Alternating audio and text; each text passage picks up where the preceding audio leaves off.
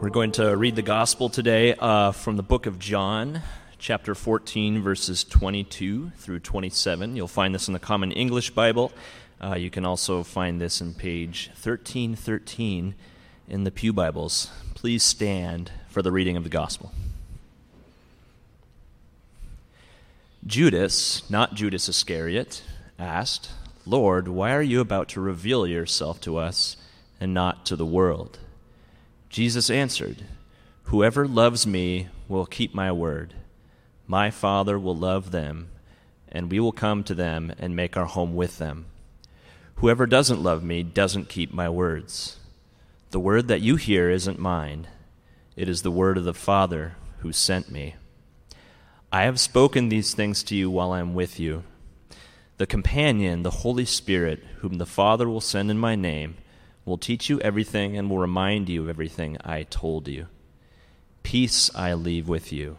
My peace I give you. I give to you not as the world gives. Don't be troubled or afraid." This is the word of the Lord. This morning, it's my great privilege to introduce our speaker, Reverend Rick Reynolds. And Rick is one of ours. I think you know he has been worshiping with us for many, many years. But even before that, he was raised in a Free Methodist church. He's part of our community, part of our culture, and we know and love Rick deeply. When I see Rick interviewed on TV, as many of you have, or read about him in the Metropolitan Magazine or many other periodicals in the city, I'm always so proud that he's one of ours. He's been working with Operation Night Watch since 1994. I think that makes it 28 years. And actually this June 1st, there will be a retirement party for him in the Fine Center. So you're all welcome to drop by. It's a 2-hour kind of drop-in event. We'd love to see you there. But Rick has been honored by many, many people in many different ways in the city, in the state, and other organizations. I was at something where SPU honored him as a Medallion Award winner, I believe. And we just want to take a moment and honor Rick and talk about Rick. Sorry, Rick, I know it's so fun. But many of us have had an opportunity in this congregation and those of you online over the years to have served alongside Rick at Operation Night Watch. Rick has had a whole group of women from our church, a large group of women, and most of them sat right back over there. And those women every month at least went down and helped in the offices, doing mailings, doing things like that. We have people, I think David Simmons has done this, driving vans and trucks and cars with Dick's hamburgers to take to donated evenings where they were donated, I think once a week, twice a week.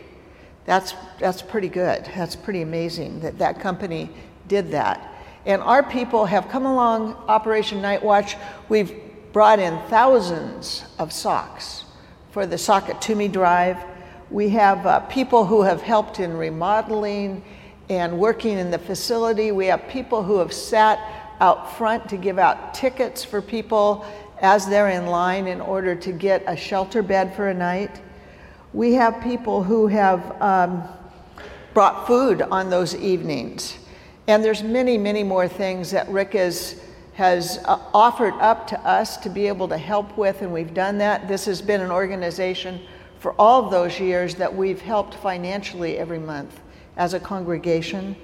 And some of us in this room have also had the privilege of walking the streets with Rick, going into the bars, hanging out in dark places. Pastor Mark did it for years. I did it. Bishop Whitehead has been a part of that. In fact, this morning I almost wore my clergy collar. It's the only time I ever use it. I've used it a couple times in Africa, but otherwise I've only used it walking with Operation Night Watch, and I almost wore it just to honor this morning. One of the things that I'd like to say about Rick is that he's a person who has, for all these years, brought the life and the light of Christ in places where we would fear to tread. He has been or trained and taken and sent people under the bridges, in the forests, on the streets, in the bars, you name it. He has been there offering Christ's light. I want to read you something that I found that Rick is a quote of Rick's, and I think it really tells a lot about why he does what he does. I took my first walk with Operation Night Watch when I was still at Fuller Seminary. That was 1982. Years later, I'm still at it. People ask me if I get tired seeing the same people with the same problems all the time. The fact is, once you've seen the dead come to life, once you have one guy stop you on the street and tell you that he's back to work, back with his family, full of faith and hope, it keeps you going for a long time. So this morning, we want to honor Rick. We have had a tradition here at First Church of yearly giving a Servant's Heart Award, is what we've called it, to people either in our congregation, people in our congregation who have either served in extra special ways, this congregation, but more generally, we've honored people who are serving in our city or in their neighborhoods. We even honored Pastor Mark's wife, Mary Ann, for being alongside him all the years of his ministry. We knew that was an extra divine service to the rest of us. If you're interested, you can go look at the plaque we reinstated on the wall just outside here that has a list of all the people since 1995 that we've honored. So I encourage you to do that. But today we're honoring Rick. We're honoring Rick for shining the light of Christ all over our city, for training people, for speaking in all sorts of churches and places with the major focus of the love of Christ is what has sent him out. We're proud, Rick, that you're one of us. We are very proud. We are proud that you live out the values of our founder, B.T. Roberts, from 1860. Now, he hasn't been in ministry that long, Rick hasn't. But he exudes the values that the Free Methodist Church was founded on, and of living the life of Christ in a contemporary current culture. So those who are living on the margins have seen Jesus through you, and we acknowledge that and we honor you. We've called you in years past our urban missionary, and that is really who you've been for us. So this morning we want to award you also the Servant Heart Award, and we want to give him that picture, and you'll see that there's one out in the hallway also. It's what we felt was the best depiction of a servant's heart. So Rick, come on up. Let's honor Rick and welcome Rick.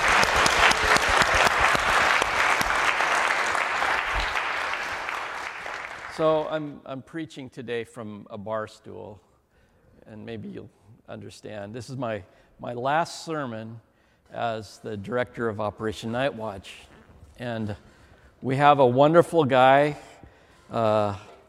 selected to replace me. He started early May, and he'd been going out on the street with us since 2014.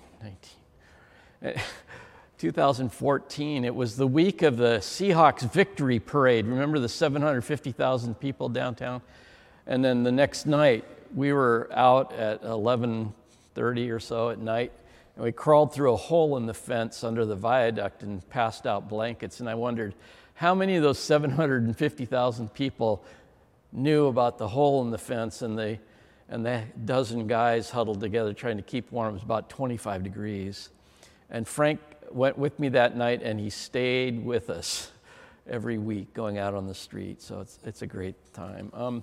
My first week on the job was a little bit amazing to me as I look back at it. It's a wonder I didn't run out the door and turn my back on the whole thing, because it's not like serving a church. I was pastor of a church of 100, and never once had I seen a committee break down into fisticuffs. And on my first week on the job, I'm sitting inside Night Watch. It's about 9:45, I think, and we hadn't opened yet. Back then, we opened at 10 o'clock, and we had a couple of little broken down crock pots for soup, and we would call the shelters to try to get people inside, and then we had ministers out on the streets, and it was just kind of a small taste of things to come. And so here I was, my first week on the job. I'm sitting there, and all of a sudden there's this dull roar that starts to happen, and I look out the windows, and right in front of our front door, there were a couple of guys just going at it, punching each other, big fight, and I started to get that excitement, I got to do something, so I called, I went running back to the phone and called 911. Thank goodness somebody had put the address down, because I would not have remembered that, only having been there for a week, and plus the excitement of it all, I would have totally lost it. So anyway, I'm watching this fight and calling 911, and the operator goes, "Are there any weapons?" I go, "Well, no, they're just throwing punches at each other." And they say, "Is anybody hurt?" I go, "Well, they're both still standing up, so I guess not." And she goes, "Okay, call us back." Click. I got hung up by the 911 operator. It was crazy. So I thought, well, I got to do something about this. So I go outside, and by this time, the little black guy is sitting on the white guy's chest and kind of getting his attention, I guess you'd say. And I leaned over them, and I just said in my best Free Methodist preacher's voice, "Knock it off!" And the guy turned around, looked up at me, got right up off the guy. I thought, well, that's pretty great, And the drunk white guy wandered off with his one friend who was trying to be philosophical about the whole thing and consoling his buddy. And everybody was gathered around the black guy, congratulating him about the fact that this white guy had been picking fights all night and was drunk, and Ralph settled it. Ralph turned out to be a friend through the years. So that was the start of my 28-year time at Night Watch, kind of memorable. I'm probably the only one that remembers it after all this time. So I think about my time there, and I think about really what I've been doing is I've been in a 28-year experiment in love. Now, someone might remind me that I've been married 46 years, so actually my experiment in love has gone longer than 28 years. But I'm not talking about that. I'm talking about the love affair that I think I was called to at Operation Night Watch. And the question has been, can I, Rick Reynolds, Free Methodist chaplain, love homeless people with the love of Jesus, marginalized people, the beautifully broken, sick people? Can I love them with all my heart? Can I love homeless people? That was the question in my mind. And the question was drawn from an early experience, and I've told this story endlessly for the last 27 years because it has become the filter through which I've viewed all the rest of my ministry, circumspectly, I might add. So at that time, it was about a month or two later after the fight, Night Watch on a typical night would serve about maybe 60, 70 people, something like that, and we would feed them, supply them with shelter, socks, blankets, caps, all this stuff called the shelters. So there was this one character in the group of 70 named Ronnie, and Ronnie was a stereotypical homeless person. So he didn't look so great. He smelled not the greatest, a little rough, hadn't shaved in a while, hadn't showered in a while, drank too much, was mentally ill, and we would send him out to shelters, and then the shelter worker would call us back and say, "Don't ever send that guy to us again," right? It's like, why not? Well, he can't keep his mouth shut, he's disturbing the other guests, and wouldn't do what we told him to do, and he's crazy. It's like, okay, yeah. And so night after night after night, there'd be another shelter that would call us and say, "Don't ever send Ronnie to us again." Well, this got to be a problem because Ronnie had basically run through all of his options. And so night after night, I was having to tell him, Ronnie, I'm sorry, nobody will take you anymore. You need to go work it out with them. Here's a blanket. And of course, I was the object of his wrath at times. And I would do my best to de-escalate him, talk like you'd talk to a kid to get them to be quiet. If you whisper, they whisper back, right? Well, that's the theory. Anyway, but on this one particular night, Ronnie's standing in a room full of homeless people. This is when we were located at First and Wall downtown. And he had a slip in his hand, which was going to get him into the shelter. So I knew there was either he'd worked it out with somebody or there was a new shelter worker that didn't know Ronnie. I wasn't sure. But he was standing there with this big crooked grin on his face. And he said, Pastor Rick, ain't I beautiful? Now, I thought about that for a brief millisecond, He definitely wasn't beautiful in worldly terms. Later on, I justified my lie. I said to him, yes, Ronnie, you're beautiful. And I thought later, well, he's made in the image of God, right? He's beautiful like we're all beautiful. And in that moment, I was just like worried because the rest of the room of homeless people were kind of like murmuring among themselves as they heard me say this to Ronnie. And then Ronnie, you're beautiful. And he goes, then hug me. I'm like, yikes, really? Okay. So I came up next to him and I got next to him and I tried to do one of those polite Free Methodist buddy hugs, around one shoulder. And he was having none of that. He threw his arms around me in this great embrace and pushed his rough, grizzled face against my cheek. It was this side, I remember. And he's hugging me and holding me, and I'm smelling the, too much wine and not enough shower, And kissed me on the cheek, and off he went. Wow. I was stunned. I was self-congratulatory. That was really a great thing he just did. Patting myself on the back, thinking proud thoughts of how kind I had been to Ronnie. But then later, I realized that the Holy Spirit asked the question, Rick, who was being the ugly one in that little vignette, that little story with Ronnie? Who was being ugly? So I had to recognize, wow, I wanted to keep him at arm's length. I wanted my own sense of space and safety and professionalism. I did not want to hug that guy. But Ronnie had no problem showing me love. And I realized that's my call as a follower of Jesus Christ. I'm called to love unabashedly, to love wholeheartedly the Ronnies of the world. So I thought about that. Jesus loves Ronnie.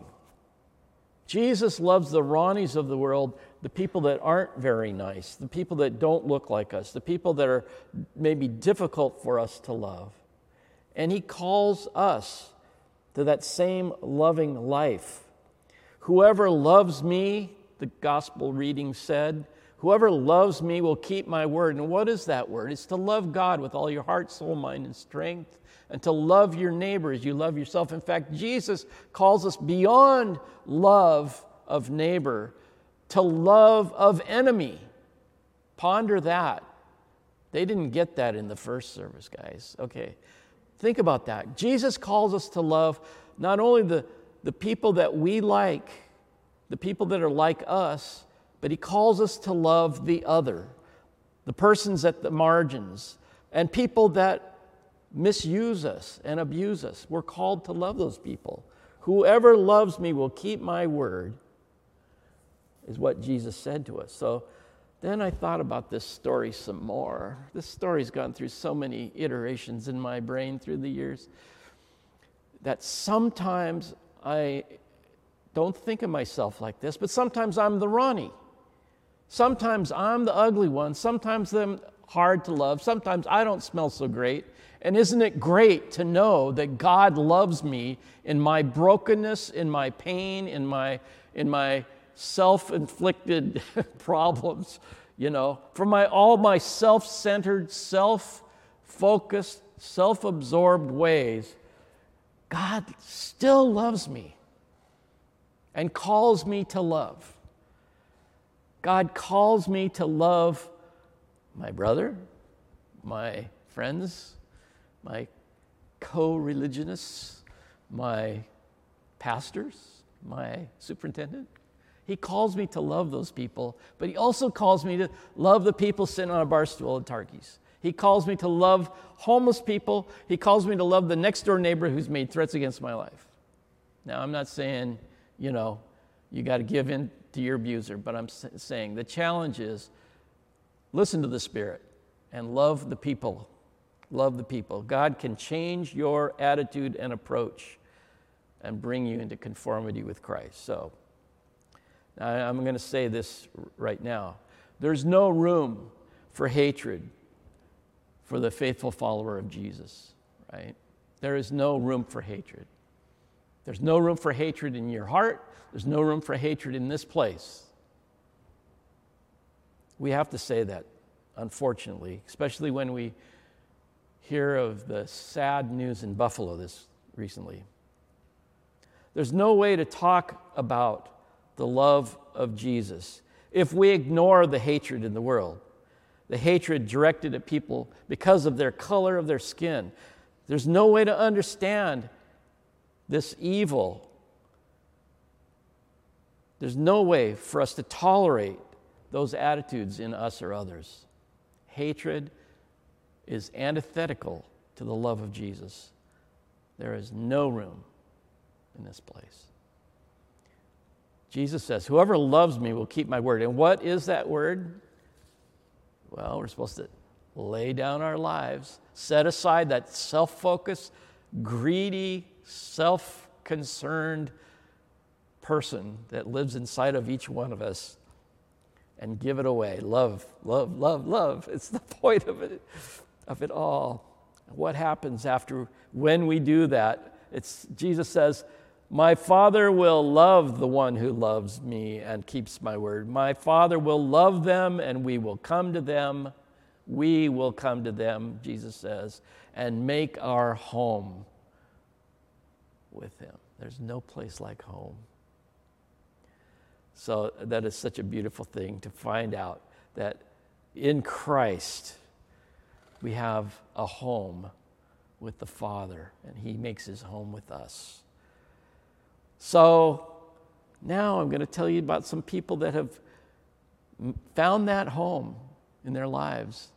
A wonderful man named Herschel, and you can see us sitting on the porch at 91 Wall Street. That's me, guys. That's what color my hair was when I started at Night Watch. It makes me very happy and very sad to see this picture. Herschel has gone to his reward. So he showed up at Operation Night Watch, just another one of the 20, 50, 75 people we were serving at that time. Oh, and he wanted to help. I kind of looked at him sideways because he looks kind of like a typical street guy, right? But after a few days, I realized, hey, he's different. This guy's got something going on. He's not drunk. I asked him, so, Herschel, you don't drink? He didn't say much. He just fished around in his pocket and pulled out a AA coin, 13 years sober. Are you kidding me? How long have you been homeless? 18 years. It's like, oh, man. So he volunteered for us every day. So he came.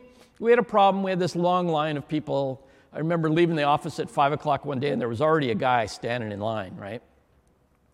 We didn't open until 10 o'clock in those days. I said, what are you doing here? He goes, I'm going to be first in line tonight. I want the corner cut of the cake, and I want to go to Bread of Life Mission. It's like, okay. Standing there 4 or 5 hours. So we got to come up with a new system. So I said, Herschel, could you possibly stand in line for 8 hours a day and pass out numbered tickets so guys don't have to stand in line? We just call off the numbers. They come in. No need for line standing. I can do it. Are you sure, Herschel? Yep. So he showed up on time. He stood in our doorway 8 hours, 7 days a week, for years. Never missed, never late. Only one time I had a problem. They didn't get this in the first service either. One time I was in the office and Herschel would start passing the numbers out at 2 o'clock. Well, guys soon learned that they could line up early for a lower number ticket, right? So I just shoved the problem around. But Herschel got tired of them mouthing off to him. Come on, Herschel, we're ready. You ready? Let's go. So he goes out the door to the far end of the line and started passing the tickets out. Herschel, you can't do that. They're all ready to tear him limb from the... I done it. And they were quiet. They were quiet after that. They didn't bother him anymore. So he had this funny little characteristic shrug of the shoulders that happened every minute or two. Herschel, why do you shrug your shoulders? Huntington's disease. Huntington's disease. My dad had it. It's a progressive neurological genetic disease that makes it so you can't, your brain sends random signals to move to your arms and legs. And it gets progressively worse. So I thought, we got to get him inside, you know. I got him squared away with some Social Security, and he was still volunteering. I called my friend. So this is where having connections in town can be very useful. The guy that lived in the van that he had bought from Night Watch that he parked in front of Night Watch to sleep in, his street name was Loser. And he went on to become the manager of affordable housing in downtown Seattle, a building. And so I called Loser. I said, Loser, have you got any units open? He goes, nope. Well, okay, I'll let Herschel know. Oh, it's for Herschel. It's for Herschel? Okay, we got a unit open for Herschel. It's like, okay. So Herschel got inside, kept showing up. When we didn't need the number system anymore, and he'd pick up litter in the neighborhood because that was a problem for the neighbors, right? I go, Herschel, you've probably done more for homeless people without them knowing it than anybody I know. More than any social worker, certainly. You've saved them 4 hours a day sometimes to keep them from standing in line. You've picked up litter so the neighbors don't hate us. They've kept the floors clean, the toilets clean. What makes you do the things you do? And he just looked at me and he goes, I made an agreement with God. It's like, okay. That's a testimony like I hear angelic violins playing in the background. Violins playing, organ swells. That's the close of the service, folks, right there.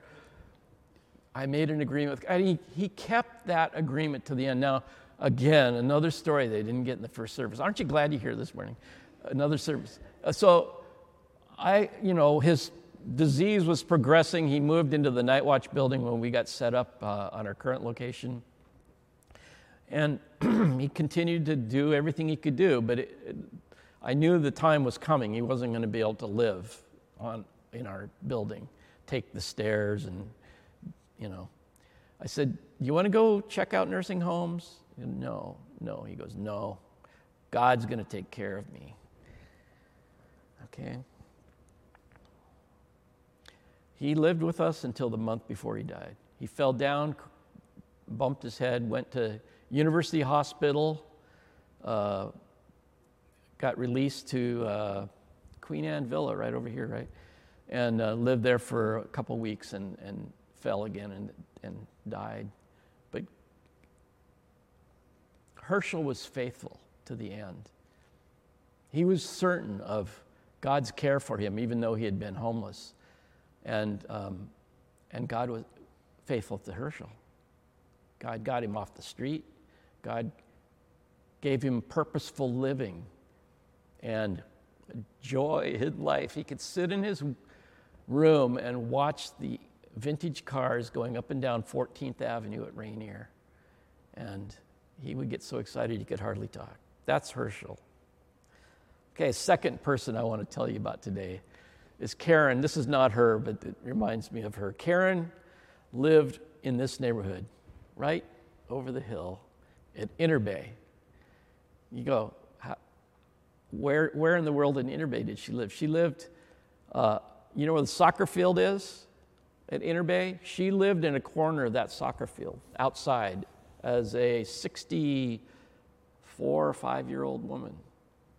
She'd been living with an elderly aunt, taking care of her on Queen Anne someplace, and the aunt had died and left her without a place to go and no resources.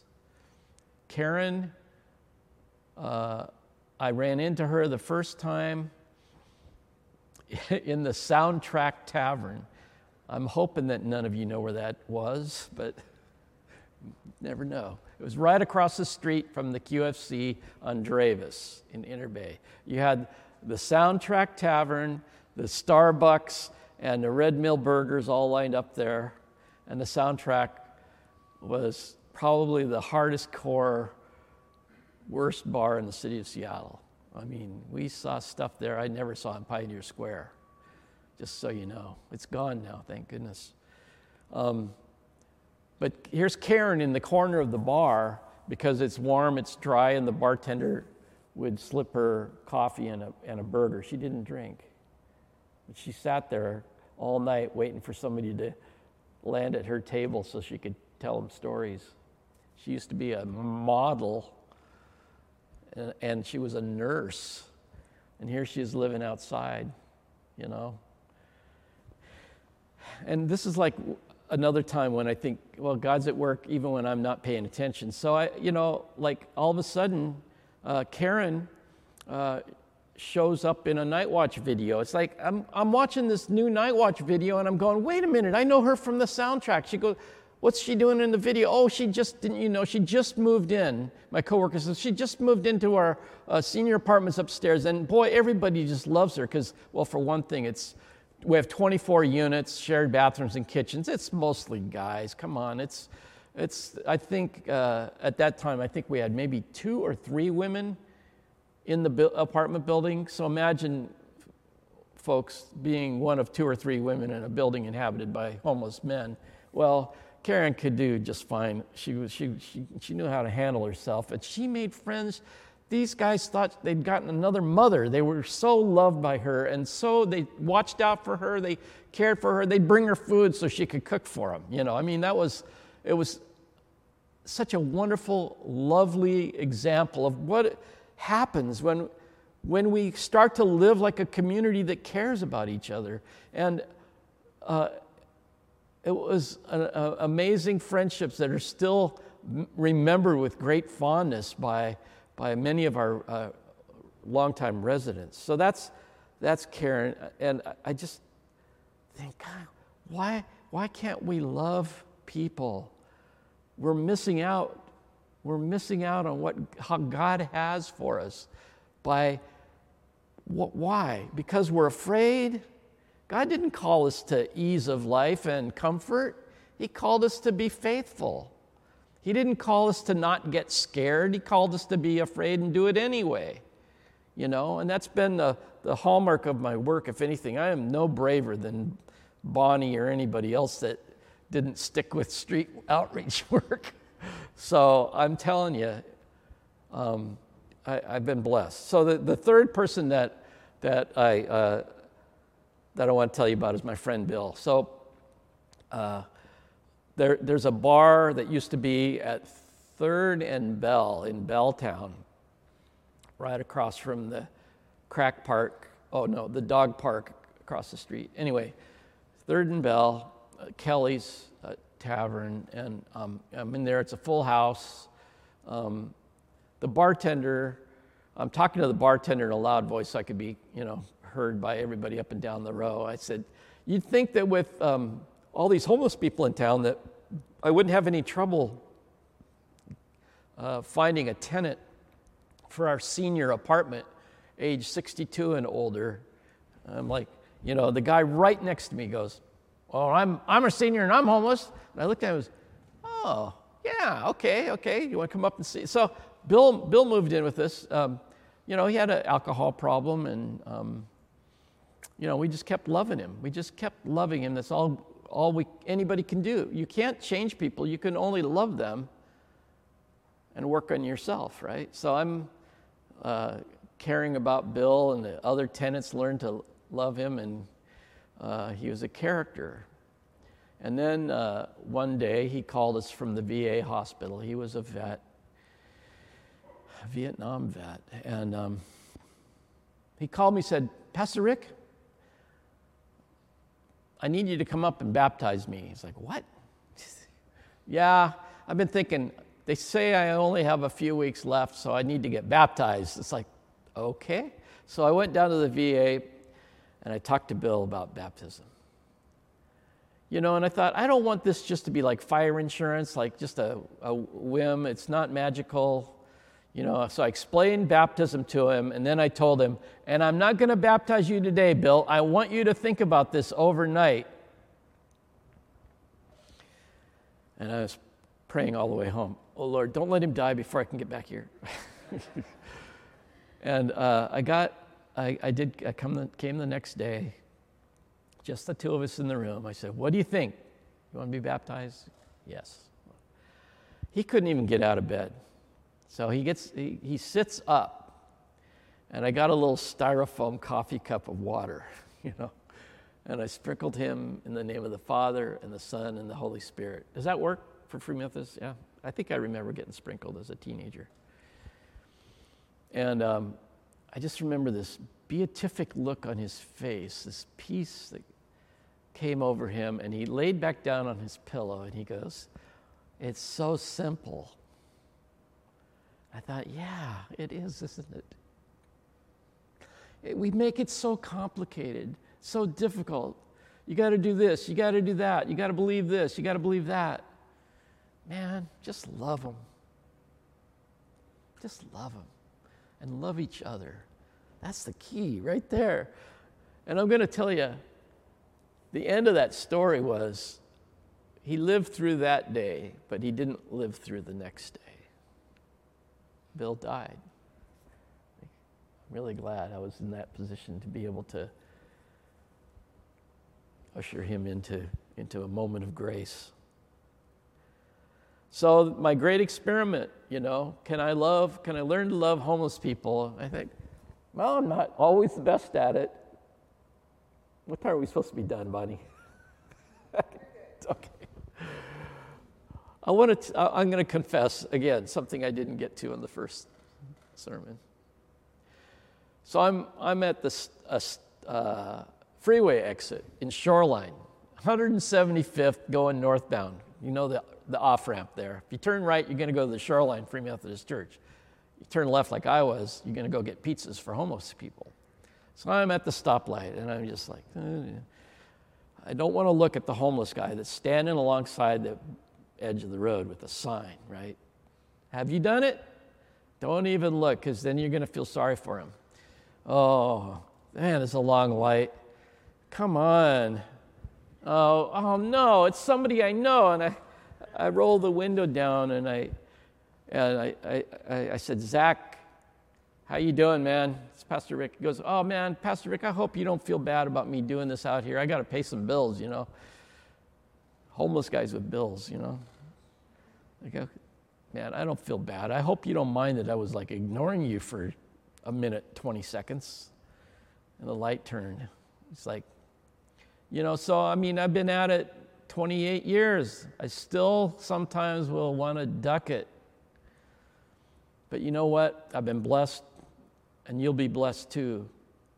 If you learn how to love the people that are hard for you to love, if you learn to love homeless people, if you learn to love people that aren't like you very much, if you learn to love the people in this room, you learn to love new people, and take the risks of putting yourself out there to meet them, to talk to them, to be loving to them. And when they ask you the question, "Why are you so kind?"